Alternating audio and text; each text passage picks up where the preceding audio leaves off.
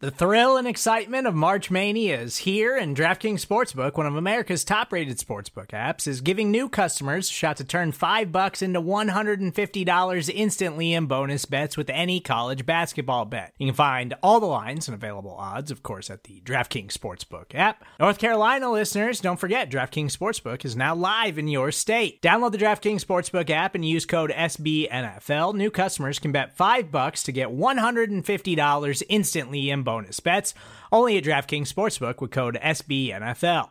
The crown is yours. Gambling problem? Call 1-800-GAMBLER, or in West Virginia, visit www.1800gambler.net. In New York, call 877-8-HOPE-NY or text HOPE-NY. In Connecticut, help is available for problem gambling. Call 888-789-7777 or visit ccpg.org. Please play responsibly on behalf of Boot Hill Casino and Resort. 21 plus, age varies by jurisdiction. Void in Ontario. Bonus bets expire 168 hours after issuance. See dkng.com/bball for eligibility, deposit restrictions, terms, and responsible gaming resources. The Chicago Bears win their third game of the year, their first road game of the year, in a 20-9 back alley brawl with the Las Vegas Raiders that gives Justin Fields a 3-1 record in major action. I bring on Brandon Robinson, my Rule of Three co-host, to talk through the game on this episode of Bear With Me.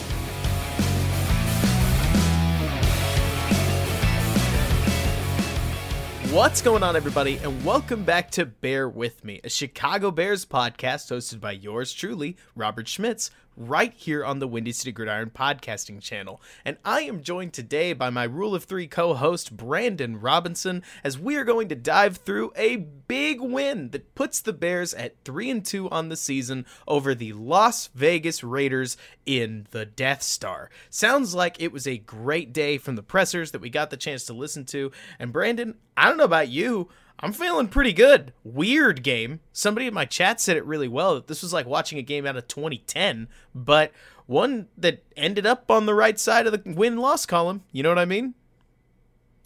Yeah, I mean, this is one of those games that brings me back to when I used to coach. And when I used to coach, we used to have this 12-hour rule where after a win, only positive things for 12 hours. After 12 hours, then you can focus on some of the negative things.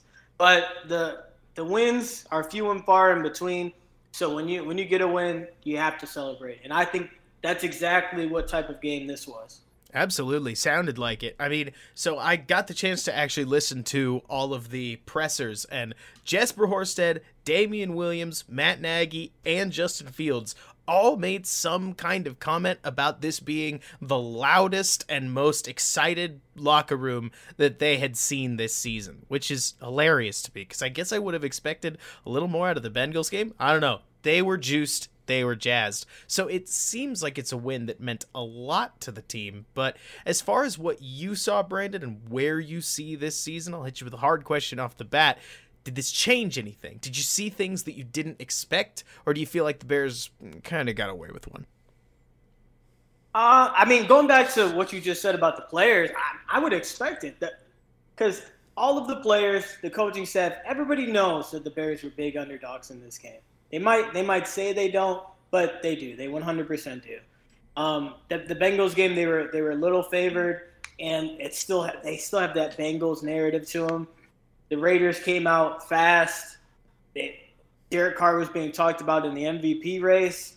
So, I mean, I feel like they should think that this is a big win for them, especially the fact that it being on the road and whatnot. As far as how they played, I 100% think that it was a squeak 'em out kind of game, especially on offense. I don't know how many 2nd and 10 runs they had. It seemed like they had 8 or 9. I tried to count before I got on. Didn't even have time to count how many times they ran on 2nd and 10. The defense played phenomenally. I was overly impressed with how they played. The pass rush really got home. Khalil Mack was playing with like his hair is on fire or something. I know him and Derek Carr are best friends, and you could tell that he just really wanted to get after him. He was talking smack to him every time he got back to the backfield. You could tell that they probably had some exchange before the game that really got him going in this game, which is very, very nice to see. Whatever happened, whether it really was just that Khalil Mack loves Derek Carr, knows him personally, and wanted to play up to that task, let's get that every week, Brandon, because Khalil Mack was everything his reputation has told us he should be. He was that and more today. I also, look, with every positive thing, it gives us an opportunity to just squeeze a negative thing into the podcast, right? And I will say that my dad has told me for years, back when I was a young thing all the way up to here, which it's not like I'm old, but he would always say whenever something worked out for the Bears, he would say, it's better to be lucky than good. And watching the Raiders miss Darren Waller wide open on, I think that was a 4th and 4, Bryan Edwards drop a 40-yard pass that hit him in the hands. He had no business dropping that. And a couple other mistakes that the Raiders had. I mean, for crying out loud, the Raiders the Raiders committed 5 holding penalties, only 2 of which counted because 4 or 3 of them happened on either offsetting penalty downs or 2 holds in one play. The Raiders played really badly. If I was a Raiders fan, I'd be mad because I get it. I'm sure you know, just like I do, Brandon, Derek Carr plays his best football in September, and it slowly peters off from there. It feels like we start every season with Derek Carr in the, Derek Carr's pretty good. Maybe this is his year, and then they end up 6-10, or in this case, it'd be closer to 6-10, 6-11, 7-10, maybe. But I didn't expect them to turn into a pumpkin over a week, and yet it felt like they kind of did. You know what I mean? Yeah, it really did seem that way, especially on offense. I know they've had trouble with the offensive line, and you really saw that happen. They just switched out their right tackle to Brandon Parker. He really struggled against Khalil Mack. I can't say enough good things about Robert Quinn. Seriously, he's just tremendous to watch. Honestly, if I had to pick one player on defense to watch besides Jalen Johnson, it would probably be Robert Quinn. He's playing fat, and the thing is about him, besides the fact that he's getting to the quarterback, because you'll hear a lot about how sacks don't necessarily determine how much an edge rusher is getting to the quarterback's pressures do, but he's getting home on sacks, he's getting pressures, and not only that, he's getting TFLs, he's making all the tackles. This whole entire D line is playing very, very impressive. It's kind of funny because I thought Eddie Goldman was going to have a big, big impact, but it just seems like everybody's overshadowing him so far, which is it's nice to see, honestly. Oh, yeah. I mean, what's been hilarious, Brandon, is that in typical the way it works in real life fashion, right? The season he's having this year, I feel like we would have expected it last year and expected to have to take a season like last year on the back end of Quinn's deal, because that's what you do when you buy a 32 going on 33-year-old pass rusher, right? Well, it's been the opposite. Quinn looks like everything he used to be again, which is hilarious because then you look at him as he stands there between plays and he looks visually pretty old. You know what I mean? But that ball gets snapped, he is buzzing around the edge. I mean, if the Bears can keep this up, they did this without Akeem Hicks, for instance. I thought that the back end of the coverage was, I can't wait to see it on all 22. Maybe they were more hit and miss. Maybe they were even better than we realized that they were. But I know that there were, what would you say? I think that is definitely the case because it just seemed like Derek Carr really didn't know where he wanted to go with the football, which is surprising because out of all the quarterbacks, that's just usually what he does. If he has some deterrence, people that are coming after him, it's because he's checking down the ball. But It seemed like he didn't even know where to go with his checkdowns today. And I don't know. I might go on a rant here, but it just seemed like CBS had no idea what to do with their cameras. You could never see down the field. You're not getting a single shot of all 22. I don't know. I don't know if this is my first time watching CBS this year, but man, it was just visually unappealing to watch a lot. I don't know if you saw the same thing, but you never got to see what they were doing in coverage. You never got to see any of the route combinations or anything. Well, so that, Brandon, is something that I feel like that has been a I can't unsee it feeling since I really started watching all 22, right? Where when I used to watch the game, yeah, I was engrossed by just watching the quarterback stand there and seeing how close the pass rush got to him. And now I sit here and I'm like, where was Darren Waller? Where did Renfro go? What does Eddie Jackson do on a snap-to-snap basis? How did DeAndre Houston Carson jump that cover 2 hole shot? Where was he? Can I see it? For crying out loud, like it's I was going insane for that. A guy makes an interception, and the only thing you get to see is him diving for the interception. You don't see at all where he came from. You see him making the interception. Like, oh, nice play. It's like, well, was it a nice play? Was it overthrown? Like, did he break on the ball? And I mean, that's the thing, right? Because based on the nothing replay we had, it looks like it was a little of both, right? I've seen plenty of safeties, and DHC in this case doesn't really count as a safety. You and I know that he's more of a dime backer. But I've seen plenty of defensive backs that don't even get there, right? Where it's the trailing corner that is in the frame and a safety kind of running up, right?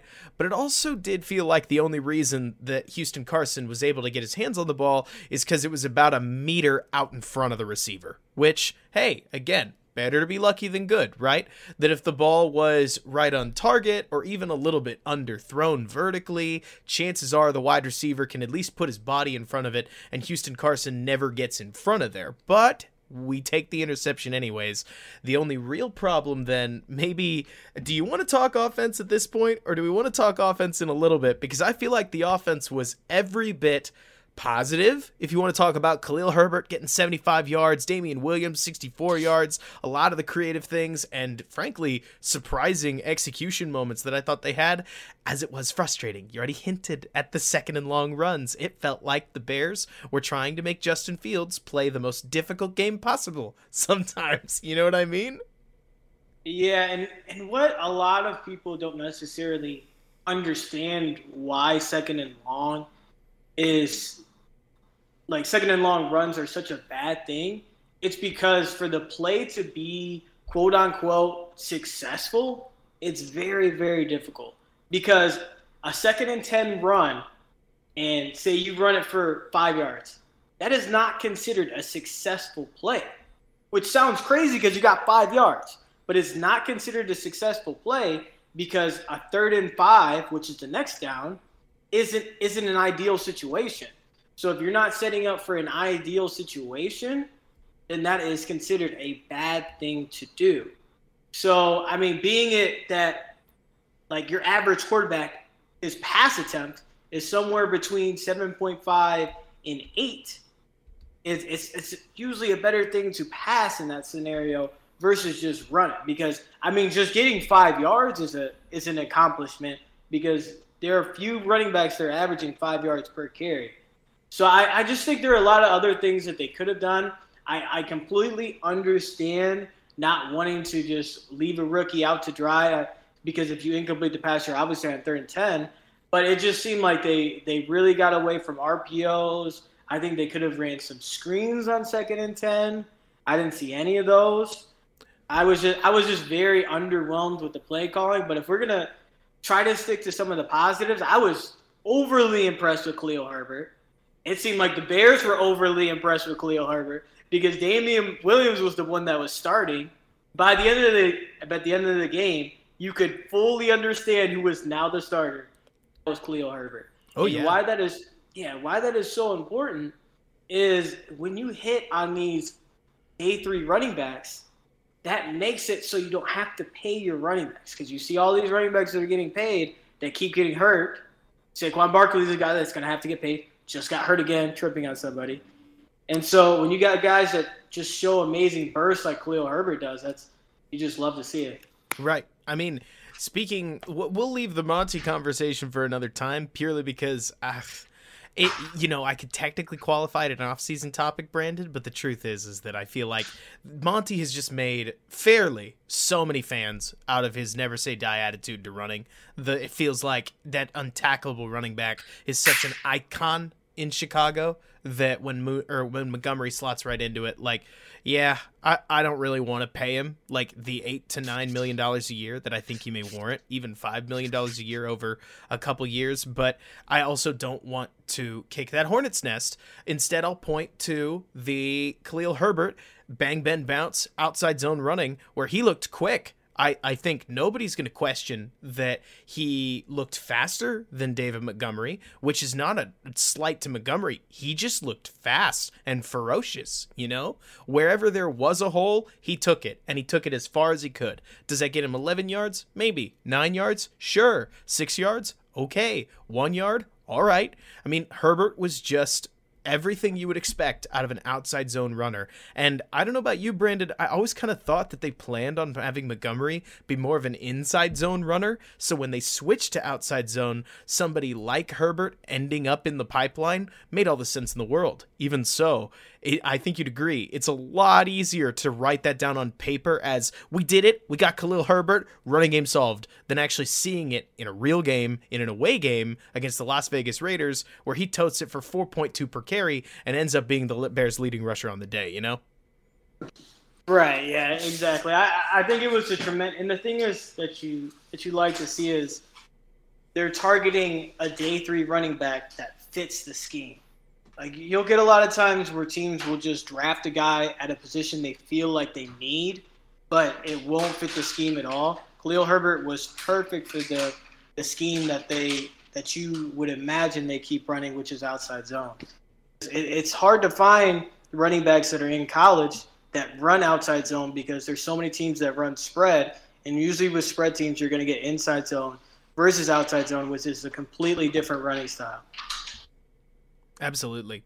And, you know, we're talking about running styles, but I feel like I have to go back, Brandon, because I can't get these play calls out of my head, some of them. And I think, I really don't try to be somebody who gets on the mic and just complains about play calling, especially because, I saw this on Twitter, right? Plenty of people making the assertion, 100% serious, Matt Nagy's calling the plays today. Why? Because some of them aren't working. Bill Lazor's play calls would work. Like, it must be Matt Nagy. And I don't think that's the case. Even so, some of these, let alone the 2nd and 10 runs, which are a problem in and of themselves, because you can't effectively run a play action threat on 3rd and 8. I think you know that, right? Where you're not going to fool any defender. You're not going to pull any linebacker when you use a play action handoff from under center on 3rd and 8. But the 3rd and 1 play calls really, I did not like all of the inside running. I can't remember if I've said this on the podcast yet, but somebody described this game as a throwback to 2010. And I remember back there in 2010 being like, running up the middle doesn't work. Why does everybody do this on 3rd and 1? It's like a free stop. And yet the Bears gave away 2 of those when they were up 14-3. And it's just something I would love to see the Bears move away from. They can still run the ball. I know a whole lot of people they just trust Justin Fields so to the point where they're like, let's just throw the ball every down.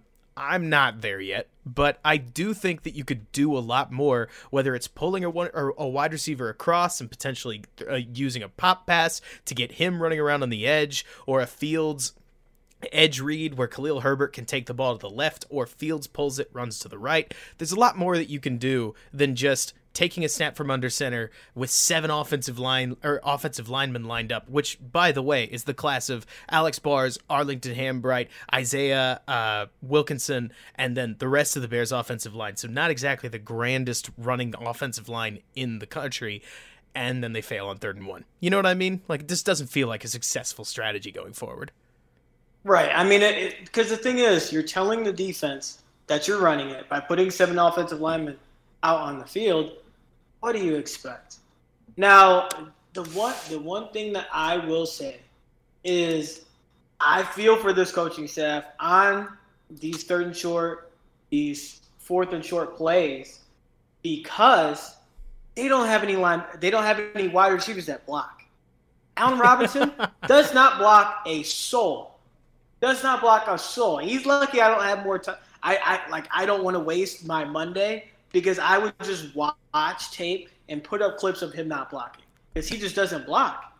So, in my idea as a defensive coordinator, the one play that I don't want to see you run on 3rd and short is a pitch outside, because that means that our cornerbacks have to tackle the running backs, which the Bears have run numerous times, but the wide receivers just don't block.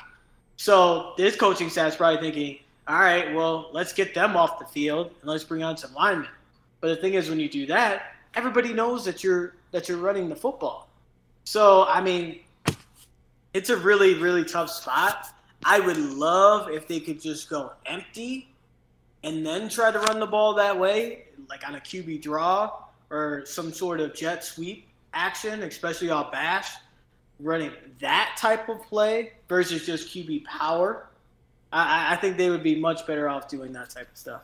And yet, Brandon, you and I both know that the primary reason that they're struggling to run out of empty is because the offensive linemen that they have, they're struggling bad enough. I mean, I think they tried a quarterback draw, and it looked like Cody Whitehair got blown up so badly that the draw just completely puttered. And instead of Fields taking the ball, running straight forward, he instead had to shuffle around somebody, tried to spin move, and got popped. But I don't know. It is such a catch-22. If anything, and I'm not normally a 12 personnel, let alone a 13 personnel guy, but I almost appreciate the fact that the Bears are just trying to line up with so many potential blockers that instead of approaching offense, Brandon, like they're thinking, oh, how many passing threats are we going to pull out of this? It's becoming more, ooh, bet you don't know how many people we're going to block with, and it's weird. It's definitely unique, but I guess at least they're trying to address their primary problem, which showed up again in the late second half, or in the late first half, where they did a standard 9-step drop. And you tell me, did Fields get too deep on that sack where Crosby and I think it might have been Ngakoue met at Fields and just ended the quarter, or did our tackles just blow it that badly? Well, the tackles 100% blew it, but they also that's what those guys are. Those guys are speed rushers. They can bend around. And the one thing that our offensive tackles struggle against, edges that can actually bend. And on top of that, Fields has struggled consistently with not sliding up into the pocket. I think one thing that you could take away that Mac Jones does do well, one of the things that he does really well, is he slides up in the pocket. Now, I don't know if it's Justin Fields not having necessarily confidence in his offensive line to slide up, or he just isn't comfortable at all doing it. I don't know. I don't know what the problem is, but he just refuses to slide up in the pocket, which, I mean, that is troublesome, honestly.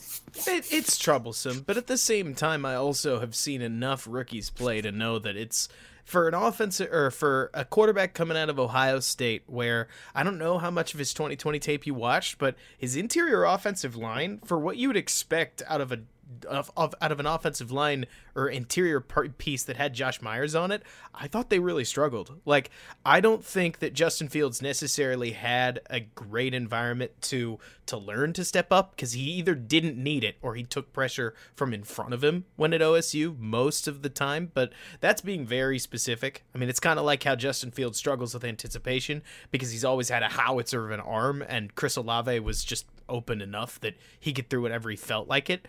I don't know. I'm willing to wait a couple more games, especially with, I mean, to talk about a positive thing, Brandon, we could transition into things Fields has shown us he's growing in. I don't know about you. I feel like Fields' timing is looking a lot better. Way less hesitation, especially on, for instance, a couple of his throws to Allen Robinson where he just took the snap, 1-step drop, and rifled the ball to the outside edge. That's exactly the kind of growth you want to see in a quarterback that took 9 sacks just 2 weeks ago, which feels like half a year for some reason, but only 2 weeks ago he hesitated so much that he got sacked more than he threw the ball, so he's taking steps in the right direction, you know? That's one thing I actually thought was really interesting about the game, was on multiple occasions from under center, they did non-play action 3-step drops. And in today's NFL, that is just not what you see at all. But the one thing I will say is if you have a quarterback that throws with anticipation and gets the ball out quick, it's fine. You don't need play action. Because the thing is about those plays is you're throwing it outside of the numbers and you're throwing it quick. So the linebackers and safeties don't matter at all. Your quarterback just needs to throw with anticipation and trust his receivers to get open. And I honestly think that's what you saw in this game versus the Browns game. He's not waiting for his receivers to get open. He's hitting that third step, hitching forward, and throwing the ball. Mm-hmm. I mean, it's one of those games that, so I think Matt Nagy described it in his post-game presser as a back alley brawl. Like, this was a test of guts and mettle, and I mean, nobody exemplified that more than Justin Fields, who not only took another hit, very similar, if not a little scarily similar to that Clemson shot he took where a slow spin move got him smoked in the hip, but he also hyperextended his left knee, even owning up to that in his post-game presser, and yet he soldiered on. I mean, this was a test of guts. The Bears seemed to come out on top. I mean, it's one of those where you could see clear steps forward. I don't know. I'm trying not to drink the Kool-Aid too hard because they go up against a Packers team that, you could say all the Any Given Sunday stuff. I'm not sure they're ready to beat them yet. But it was definitely a game where, given the way it played out, it was cool to see on all fronts, Yeah, 100%. I mean, you're gonna take the win and move forward because how this division's looking with the Packers up top and all the defensive injuries they could possibly have, I mean, you're going to take the win because this division's 100% up for grabs. And I mean, you're gonna take the developments from the quarterback because at the end of the day, that's what's most important. That's what's most important is the development of your rookie quarterback. People have way too high expectations of rookie quarterbacks nowadays, which is kind of crazy. You need to take every little bit of every little positive of what you get and just move forward. Because at the end of the day, that's what you want to keep doing is stacking those positives. Absolutely. And with Fields now, what is this? So he is counting the Bengals game as major action. I think this puts Fields at 3-1 as a quarterback. So, solid start. He's now got a meat grinder with the Packers and the 49ers and Tampa Bay coming up, but we're still on the Raiders game, and after this break, we'll talk a little more about it. Brandon, I'll see you on the other end.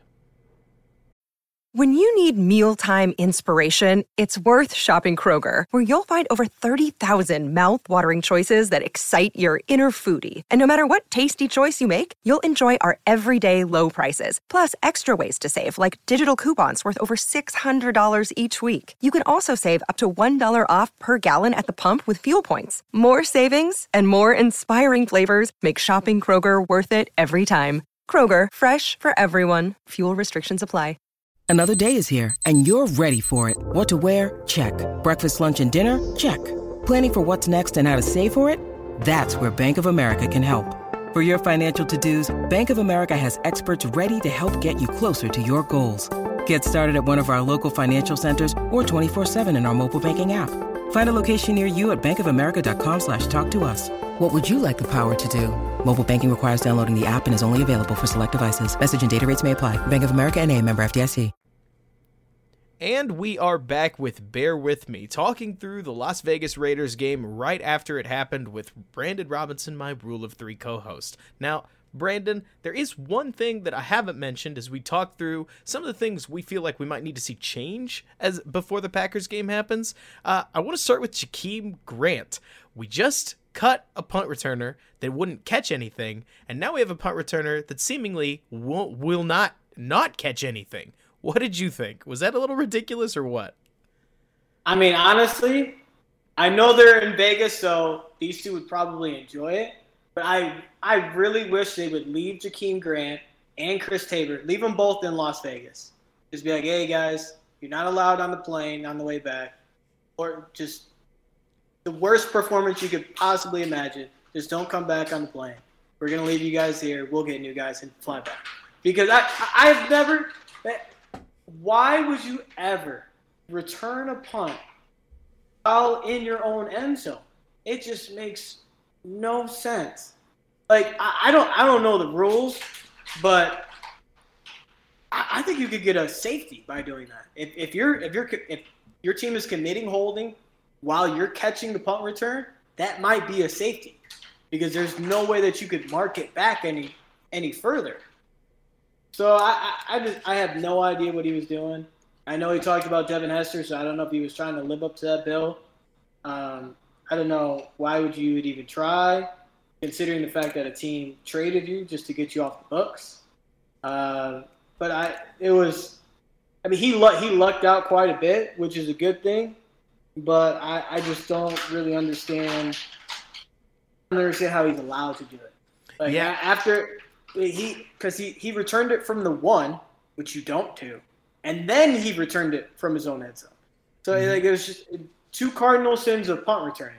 You put your heels on the 5-yard line, and you don't move backwards. If the ball goes over your head, it goes over your head and into the end zone. Man, you say that. 20.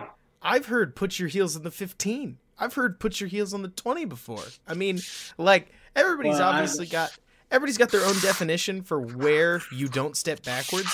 But either way, Jakeem Grant fielding some of the punts he did was nothing short of a little ridiculous. And we'll see what happens. I mean, it's the goofy here and there about it is that Jakeem Grant certainly looked like the fastest punt returner we've had since, say, Tariq Cohen, like the most potential danger. But at the same time, punt returns are something where, gosh, let's just put it this way: like you can't make a mistake on them and expect things to go well, right?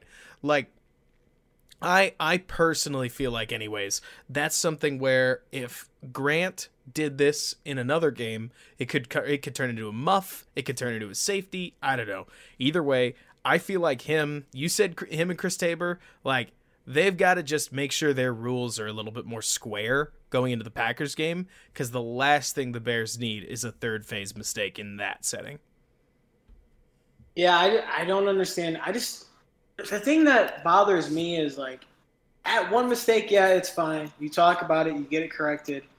But, I mean, 2 back-to-back mistakes, and it's just one of those things where it's like, yeah, like, they won, so it's hard not to harp on it. Like, you don't want to harp on it, but it's just like they're just one of the things that you just don't do in football.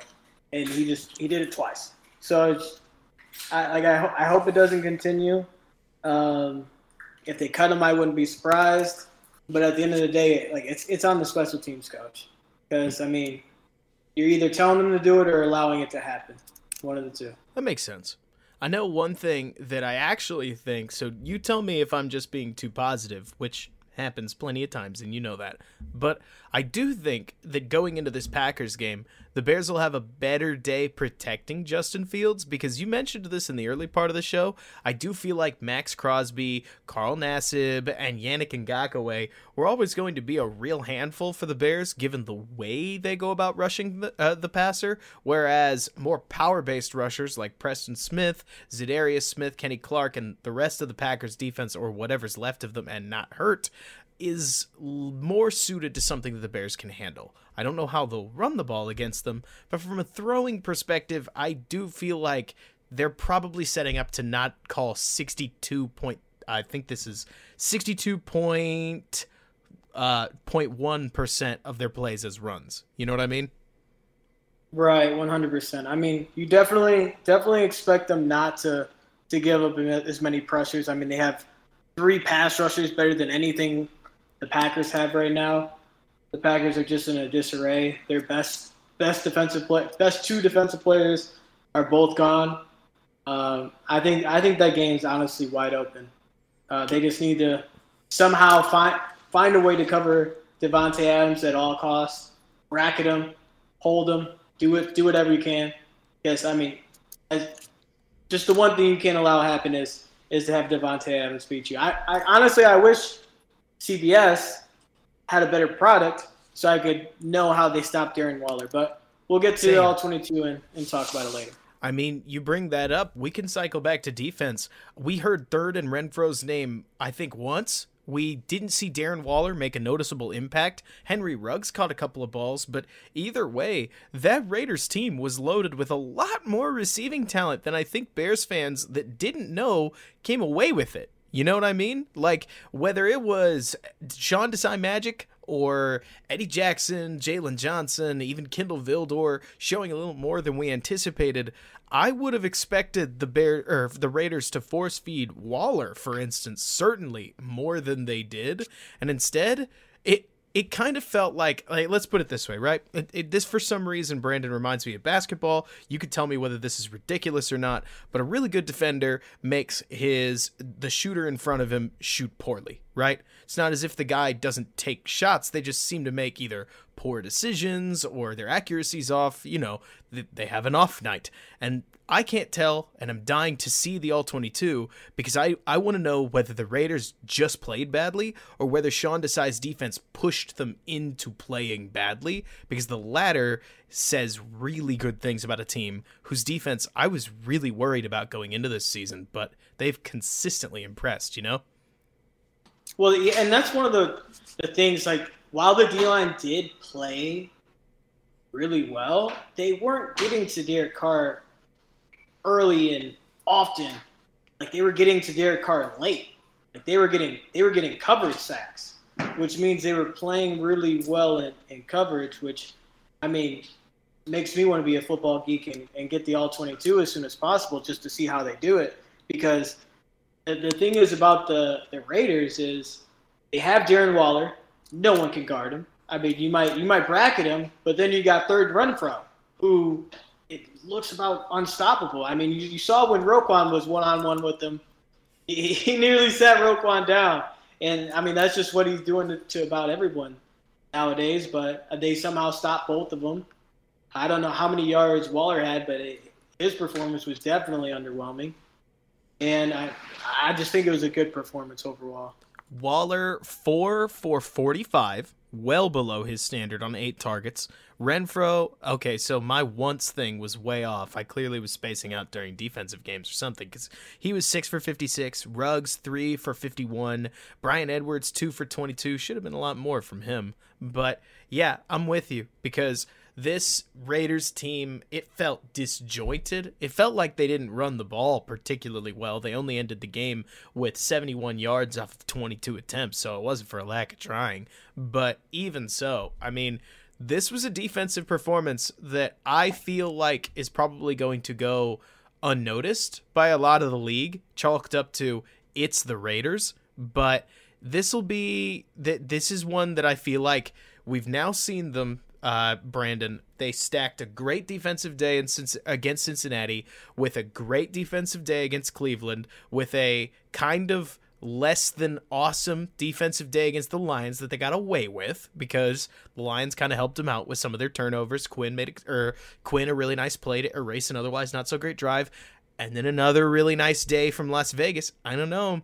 Am I wigging out here, or is this starting to turn into the trimmings of another good defensive unit in Chicago?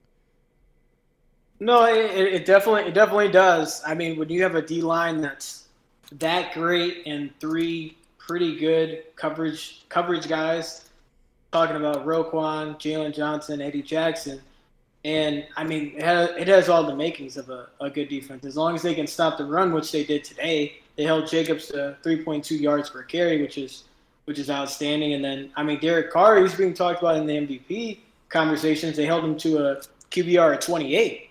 I think the average QBR is like 53. They only threw for 206 yards, 0 touchdowns, 5.9 yards per attempt. Every way you put it, they shut down the Raiders' offense. Yep.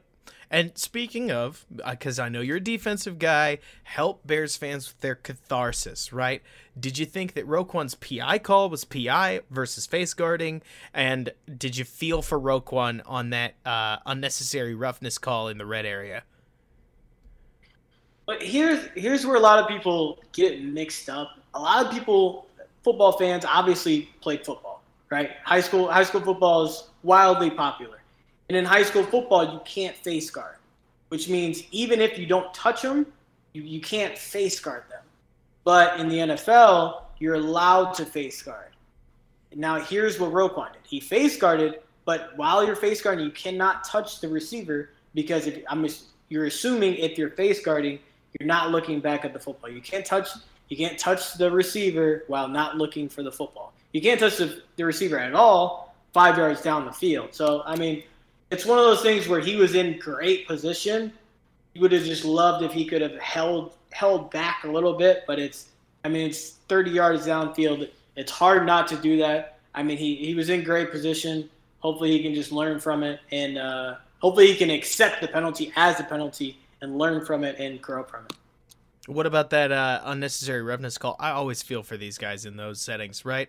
I think this is either the second or the third time that Roquan's been tagged on almost exactly this kind of play, where Roquan's in his zone, a wide receiver catches the ball falling down, Roquan takes 1 or 2 steps to his, in this case it was his left, sometimes it's been his right, and puts his shoulder into the guy, and what do you know? It's his face now, And nobody wants high hits, right? Nobody wants anybody getting hit in the face, and I don't want to excuse anything, but I do always feel for the defender where he's reacting literally as fast as he can, and that wide receiver is a lot taller than Roquan Smith. That shouldn't be the head and neck area, but often it ends up being that way because receivers adjust to the ball wherever it is, Right. I mean, he's just reacting. He's trying to blow up the receiver. He's trying to knock the ball loose. And it's really hard not to aim high when you're trying to knock the ball loose. But at the end of the day, it was a penalty. I think they correctly called it a penalty. It's just one of those unfortunate plays. Right. One thing that I do also feel like, Brandon, just to talk about it in Roquan's case, frankly, we could apply this to Eddie Jackson, we could apply this to Roquan Smith, Khalil Mack, so on and so forth. If anything, I feel like the funny part about this game is, so Roquan takes a penalty, 2 penalties specifically, right? And yet, I feel like we can sometimes expect defenders to be, I don't want to say perfect, but better on every down than the guy across from him. And based on the rest of the league, I don't feel like that's the expectation.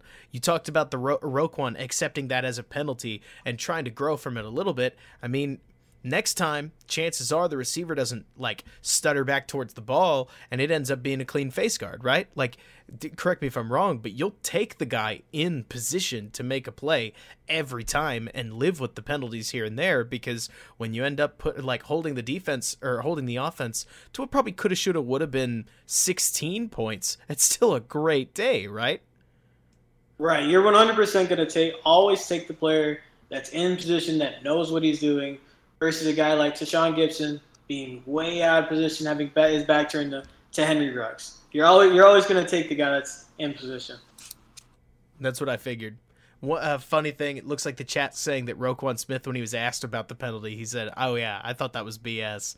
Makes sense. Yeah, it's a very modern I expect it. Yeah, you expect the. I don't even know which one they're. Right? I don't even know which one they're talking about. They're talking about BS on it's bad. On that.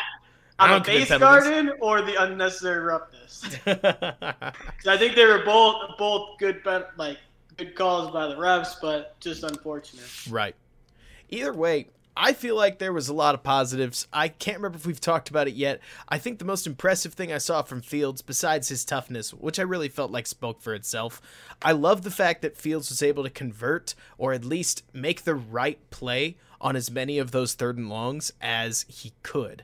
This was a game where I really feel like, I don't want to use the term soul-searching that implies it's worse than it is, but if there's something the Bears could get better at between this game and the Packers game, it is the way they handle those 2nd and longs. Even so, I remember the play after Justin Fields left the game. Andy Dalton comes in for a series, converts the 3rd down. Thank you, Andy. Wasn't going to go with the podcast without mentioning it. Hands the ball back to Justin Fields, who ends up with a 3rd and 6. He delivered a really nice strike to Allen Robinson, keeps the drive going, converts into a score. Later in the game, as I would, again, don't want to act like the game was getting away from the Bears, but they could really use those extra 3 points to make it a 17-9 game. It was at the time. Fields delivers that 3rd and 11 strike to Mooney. Really nice to keep the drive going, keeps those chains moving. I don't know. I feel like 111 yards and 1 touchdown, which was a really nice throw in and of itself, is not going to draw any eyes. But from a young quarterback perspective, I would have expected more mistakes than we got from Fields.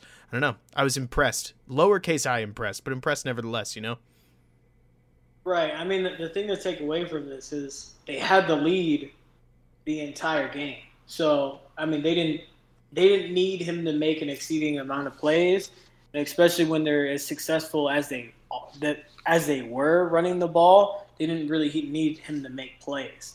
Now, the thing that was so encouraging to see was him making those plays on 3rd down, because what a lot of people don't understand is on third downs, that's when you really have the scheme throws. You're calling a specific play to throw to a specific receiver. And it seemed like every time they were in those scenarios, he was able to connect with his receivers and convert it. Now, the one thing I will say is they got to figure out some way to use him running the football that is in his best interest. Because it just seems like every single time they're in these spots, they're like QB power, QB sweep, plays that he's just not equipped to run. Like, he's 6'3", 230 pounds. He's not that type of guy. He's not Josh Allen. He's not lowering his shoulder. He's not Trevor Lawrence. He's not lowering his shoulder. He doesn't want any of that. That's why you see him turn his back on the half spin and just expose his ribs like that. So I just think there are other ways that they can use him, like get him in open space to be able to use his 4.4 speed. I think there are ways they can use him on boot plays in 12 personnel where they can block the defensive end instead of just letting him free, and so they can get him to the edge and let him make plays that way. Talking about that boot, Brandon, I mean, so the Bears only ran one bootleg, which I'm sure there are going to be plenty of people that are like, no bootlegs, but let's set that aside for now. I did laugh out loud at how Fields very casually just blew right by the defensive end that was there to try to contain him. I mean, it's silly when we talk about this guy who's Justin Fields is, you said it well, 6'3", 235, runs a 4.4, and he feels really reluctant to run. Like, whereas Josh Allen, whatever his measurables are, will throw his shoulder, and Kyler Murray will run whenever he gets the chance because he knows what a weapon it is, it really feels as if Justin Fields wants to throw the ball. He wants to make that 20 to 25 yard, even 15 yard intermediate throw. Like, he doesn't want to check down.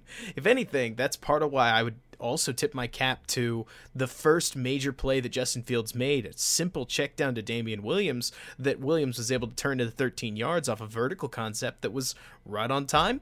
First down, and the first real major first down the Bears had after Yannick Ngakoue's foul. But I say this to say, Brandon, what is kind of funny about watching Fields, especially with the creativity that the Bears could employ trying to put him out on boots, I've seen it. It's really common in the NFL right now to drop that edge defender, the one who's away from the run anyways, right? So say a team is under center, they run a play action boot where the running back would run to the left, but then the quarterback wheels around and runs to the right, because obviously you always boot the quarterback away from the action of the run.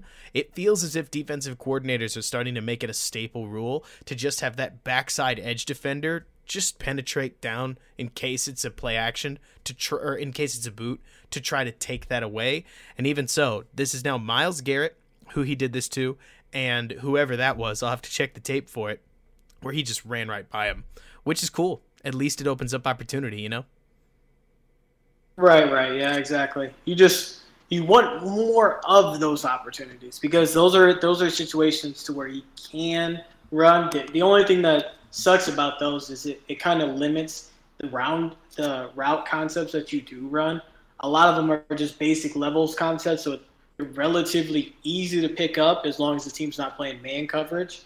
So it's tough, but they'll get better as the season goes along. But we're quite a bit of ways away from the bye week, so they need to. The hard part is they're going to be installing plays every single week during the week, and they only have 3 days of practice. Yep, and I gotta say though, before we wrap up, Brandon, now Fields might enter what I mean.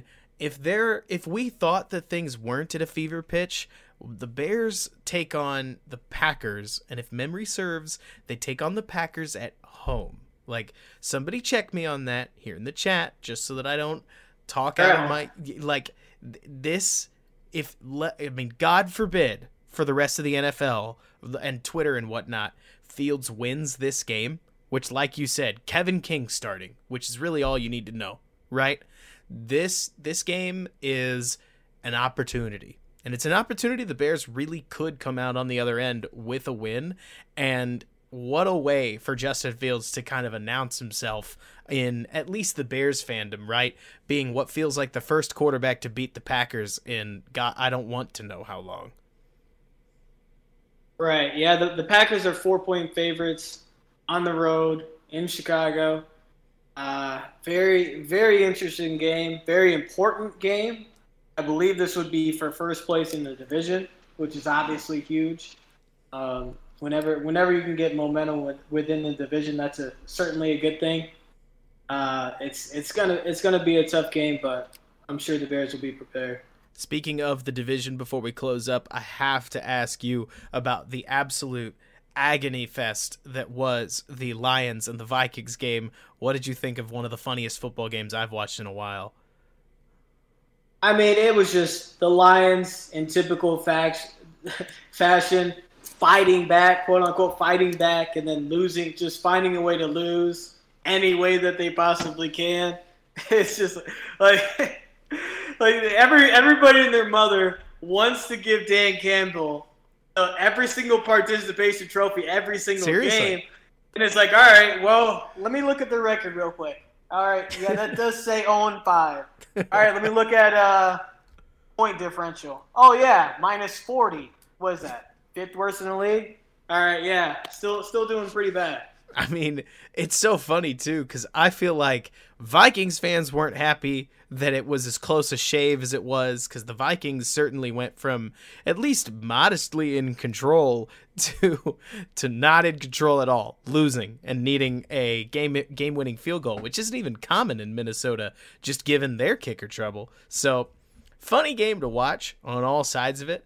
And a goofy lead-in as the NFC North potentially comes to a head here next week. Final thoughts on the Bears-Raiders game? Go. My final thoughts are it was a great game, great win for the team. I'm sure this team is very, very happy to get this win and excited for next week for first place in the division, no matter what point it is in the season. Absolutely. I mean, my final thoughts are simple, Brandon. I came into this season wanting to see Fields develop. That was really all that mattered. And I was going to take whatever season the Bears got. Given what happened in Cleveland just a couple weeks ago, I know I was starting to look at the rest of the schedule thinking, oh gosh, how many more games are they going to win? But this was a plucky contest. I mean, whether it was just a couple nice bounces of the ball or what, the Bears came out. They got the lead, they kept the lead, and I can't say they looked dominant because they didn't, but they did look relatively in control. I mean, this could be a team that, especially if Justin Fields develops a little ahead of schedule, could be more dangerous in December than we think they will. Now it's just a matter, in my opinion anyways, to see if they can steal a win from one of their next 3 opponents. Because if they can leave that stretch 4-4, I don't want to say they've got a shot too loudly, but at least it looks better than the likely 3-5, 3-6 I think we were all looking at going into the bye week, you know? Right. 100%. I mean, yeah, they definitely have a tough stretch. They're going into their toughest stretch of the year, but I think they're catching the teams at the right time. Packers are all beat up. 49ers are all beat up. The Buccaneers don't have a cornerback worth his salt on their squad right now. That's healthy. So yeah, it'll be interesting to see how things develop. It'll be interesting to see how Fields develops, his offense develops as a whole. But all positives from here. All positives from here. Brandon, thanks for jumping on. It's like 9:04, which only matters because I'm trying to suppress a yawn. So thank you for jumping on Post Sportsbook. Where can folks find you online? Thanks for having me. Yeah, you can find me at BRobNFL on Twitter and at the Defensive Download on YouTube. Hoping to get something up on there this week. I certainly hope so. And it better not just be Allen Robinson blocking, right? Or not blocking. We could do better than that. It's not the blocking YouTube channel. Perfect. Awesome. Thanks so much, Brandon. All right, thanks for having me. And Bears fans, that's going to do it for this Instant Reaction podcast. If you like what I have to say, feel free to follow me over on Twitter at Robert K. Schmitz, YouTube, Run Pass Opinion, where we stream this podcast recording live every single week. And leave us a like if you like it, whether on YouTube or on your favorite podcasting streaming service, and whatever may have you. Every single bit of interaction helps to promote our channel and help us grow our audience. Thank you so much for everything you do. We truly couldn't do this without you. And until next time, bear down, and thanks for bearing with me.